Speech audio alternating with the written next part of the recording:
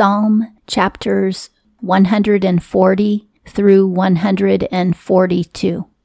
In one of the last episodes, I had said that I think the moon is glowing instead of reflecting the sun's light, but that doesn't explain how we get the eclipse and the half moon and the quarter moon and all of that. So there must be reflection going on as well. The Bible says that the moon is a light. It doesn't say that it's reflecting light. So I still believe, based on the way it looks and what the Bible says, that the moon has some sort of luminescence all of its own. However, there must be a reflection as well, because how could you explain the eclipse without that? So I edited that episode 136 because there must be reflection as well. Now we'll continue with Psalm chapter 140, verse 1. To the overseer, a psalm of David. This is written by King David. Deliver me, O Jehovah, from an evil man, from one of violence thou keepest me. David was delivered from King Saul, who was violent, and he was also delivered from his own son Absalom, who was violent toward him. 2. Who have devised evils in the heart all the day they assemble for wars.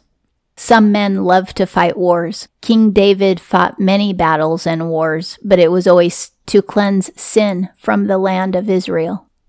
3. They sharpened their tongue as a serpent. Poison of an adder is under their lips, Selah. Men who love violence, the motivation is either revenge or self-promotion. King David didn't want revenge or self-promotion. He didn't fight battles strictly for his own gain. 4. Preserve me, Jehovah, from the hand of the wicked. From one of violence thou keepest me, who hast devised to overthrow my steps. The person who is violent toward you and me is Satan and all of his minions.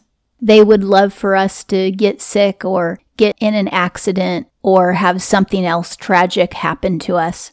Satan is plotting against us all the time, but every single time we can pray for deliverance.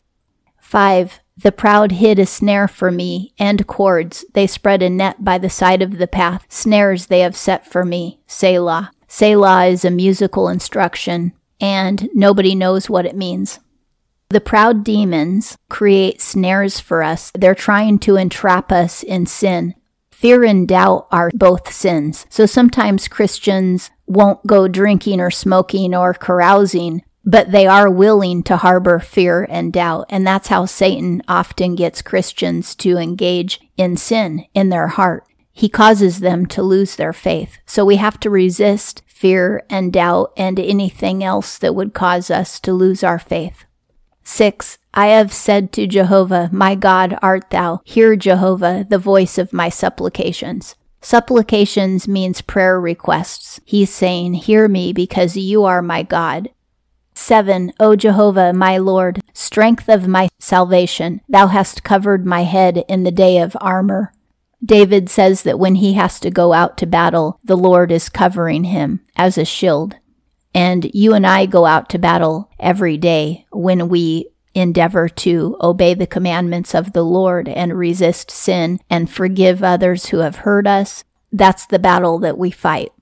Some people think that their battle is dealing with the consequences of their sin, and they think that carrying their cross means that they have to put up with the consequences of their sin. But that is not carrying our cross. That's discipline from the Lord. We don't get any credit for discipline from the Lord. Carrying our cross means resisting sin, not enduring the consequences of it. Today in a lot of churches, if you tell them about the consequences of your sin, they'll pat you on the back and tell you that you're carrying your cross. And that isn't the case. After we repent of our sins, then we pick up our cross, which is self-denial.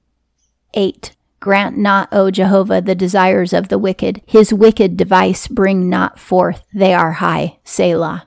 Wicked people think that they're better than others, and those wicked demons also think that they're better than us and better than God. So we can pray that the Lord will bring them down and conquer them. It's Jesus who casts demons out of our lives, not us. That's why we need prayer, and that's why we need to humble ourselves and ask Jesus to cast them out.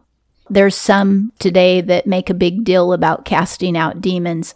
We have that authority in Christ, but it's only because of His power and His name. So it's just like when you hand your child the credit card. You're the one who pays the bill and owns the credit card. The kid shouldn't have any pride in saying, "Oh, I have daddy's credit card."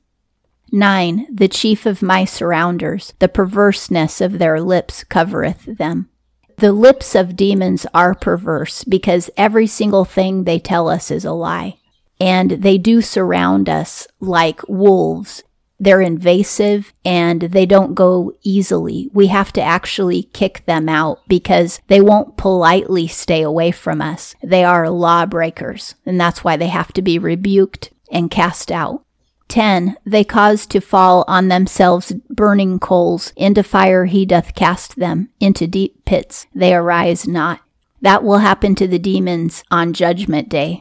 They will go into the fiery pit that they have created for themselves. But in the meantime, people who harass us and abuse us are also digging their own pit of condemnation for their own sins. So we should pray for them and teach them the gospel so that they can repent. 11. A talkative man is not established in the earth. One of violence, evil hunteth to overflowing. People who plot against others talk a lot because they wage verbal campaigns against other people. So it's a red flag when somebody talks a lot about how much others have hurt them. That's somebody who needs to learn to forgive instead of trying to get revenge. What I've noticed in my life is people who complain the most are usually not the victims. So if you're around somebody who constantly complains and constantly plays the victim, they're probably the abuser. 12. I have known that Jehovah doth execute the judgment of the afflicted, the judgment of the needy. The Lord judges in the favor of the needy, the weak, and the helpless, and the abused. Now that doesn't mean that we'll never get abused. We will get abused by the world, but He'll still ultimately judge in our favor. We'll have to endure for a time, but He will take down our attackers in His will, in His good time. And He will restore us if we remain faithful during the attack. 13. Only the righteous give thanks to Thy name. The upright do dwell with Thy presence. Righteous people are thankful for what the Lord has done for them. But if somebody has a spirit of complaining, then they're not thankful and they're not righteous. We need to not be grumblers like the Israelites were in the desert. In this desert of life that we're going through, we need to be thankful at all times like King David was. And then we can walk in spiritual victory. And that concludes Psalm chapter 140. Psalm chapter 141, verse 1. A psalm by David. King David wrote this. O Jehovah, I have called Thee. Haste to me. Give ear to my voice when I call to Thee. He's asking the Lord to listen to him. We can talk to the Lord just like we would talk to another person and say, please listen to me. 2. My prayer is prepared, incense before Thee, the lifting up of my hands, the evening present. In the Bible, incense represents the prayers of the saints. The Lord prescribed incense to be burnt in His temple, but it was according to His own recipe, not those hideous incense sticks that are very toxic and disgusting smelling. Incense is also mentioned in the book of Revelation as representing the prayers of the saints. 3. Set, O Jehovah, a watch for my mouth. Watch Thou over the door of my lips. That's a prayer asking the Lord to keep our lips from saying anything unclean, such as gossip, complaining, blasphemy, lies, and any speech that is unbecoming to a Christian. If you struggle with sin, ask the Lord to help you stop sinning. This is what King David did throughout all of the book of Psalm. We have to have the grace of God to stop sinning. We can't make ourselves do it with self-will. When I was young, I didn't know that I could pray to ask the Lord to keep me holy. So I was using self-will all the time, and it just fails. 4. Incline not my heart to an evil thing, to do habitually actions in wickedness, with men working iniquity. Yea, I eat not of their pleasant things. King David says, I don't want to sit at the table with wicked men, and I want you, Lord, to keep me from being wicked. 5. The righteous doth beat me in kindness, and doth reprove me. Oil of the head of my head disalloweth not, for still my prayer is about their vexations. King David is saying that if a righteous man slaps him on the face in a rebuke, then it is kindness to him. And if a righteous man verbally rebukes him, then it is like precious oil on his head, which represents the Holy Spirit. King David was so wise, unlike our generation today that gets instantly offended if anyone confronts them about their behaviors. But King David wanted to be confronted if he did something wrong. He wanted to be rebuked. And when the prophet Nathan confronted him, he instantly humbled himself and repented. But in today's society, if someone says, hey, your behaviors are not right, you attack that person and say horrible things about them on social media, nobody can handle criticism anymore. And criticism would do a whole lot of us much good.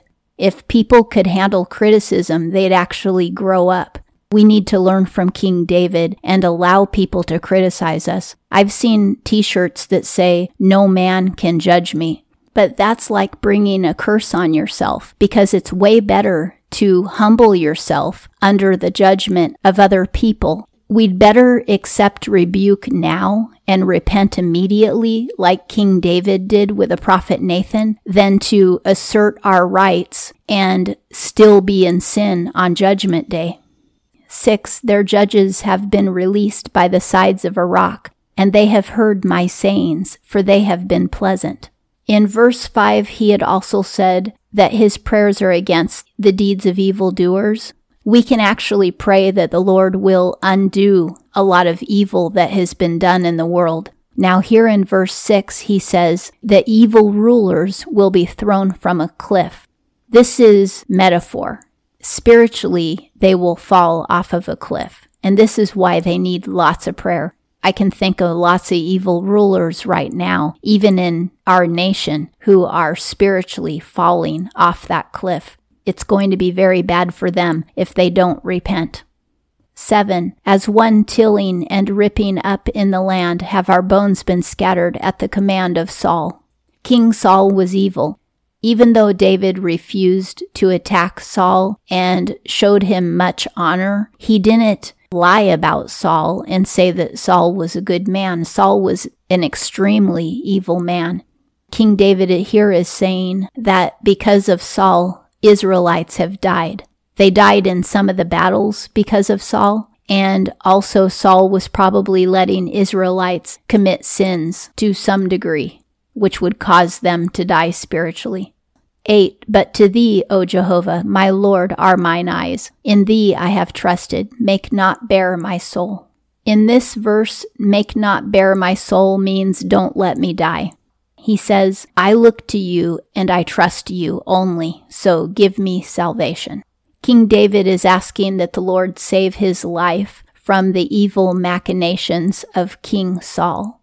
9. Keep me from the gin they laid for me, even snares of workers of iniquity. The men who were behind Saul tried to hunt down David and kill him, and David is asking that he not fall into their traps and lose his life. But this is a metaphor for you and I asking the Lord that we don't fall into Satan's traps and lose our salvation.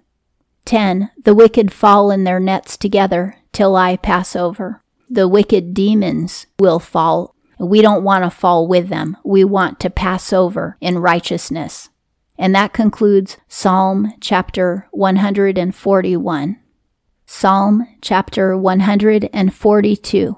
Verse 1, and instruction of David, a prayer when he is in the cave.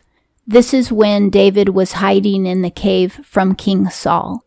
Just as the last chapter was probably a song from when David had to hide from Saul, this one is another song that he sang when he was in hiding and needed help from the Lord. My voice is unto Jehovah, I cry. My voice is unto Jehovah, I entreat grace. Grace is not forgiveness in the Bible, it's power. When we ask for grace, we're asking for the power of God in our lives. And King David was asking for God's power to keep him alive. 2, I pour forth before him my meditation, my distress before him, I declare. He says that he has been thinking about the laws of God and the words of God, and he is rehearsing those words back to the Lord. And he's also telling the Lord the distress that he is in, which means that when we're in distress, we can tell the Lord the distress we're in and also rehearse back his words that are in the Bible. 3, when my spirit hath been feeble in me, then thou hast known my path. In the way in which I walk, they have hid a snare for me.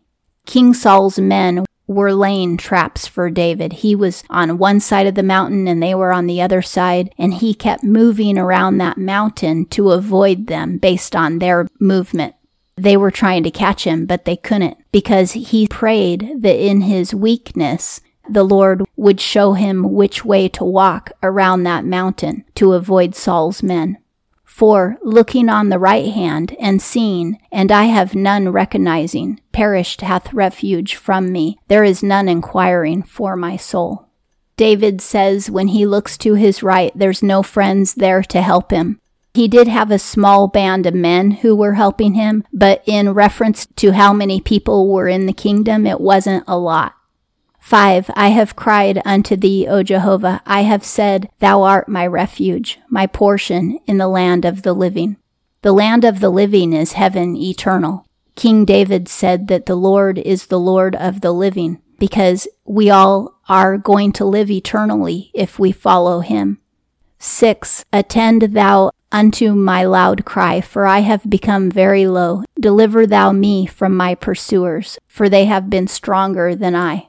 David cried out loudly, and you can too when you're in prayer. And Jesus also cried loudly when he was on the cross. And he also cried loudly another time when he was praying and the disciples heard him. And that's why they asked him, Lord, teach us how to pray, because they could hear him praying even from a distance. And also they knew when Daniel was praying in his house. Evidently, he must have made a little bit of noise too, because otherwise it wouldn't have been so easy for his enemies to know when he was praying in his chamber. 7, bring forth from prison my soul to confess thy name. The righteous do compass about me when thou conferrest benefits upon me.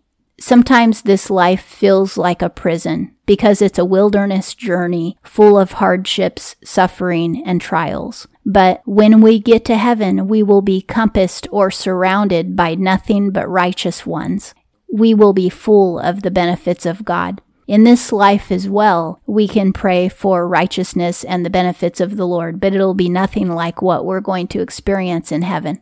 And that concludes Psalm chapter 142.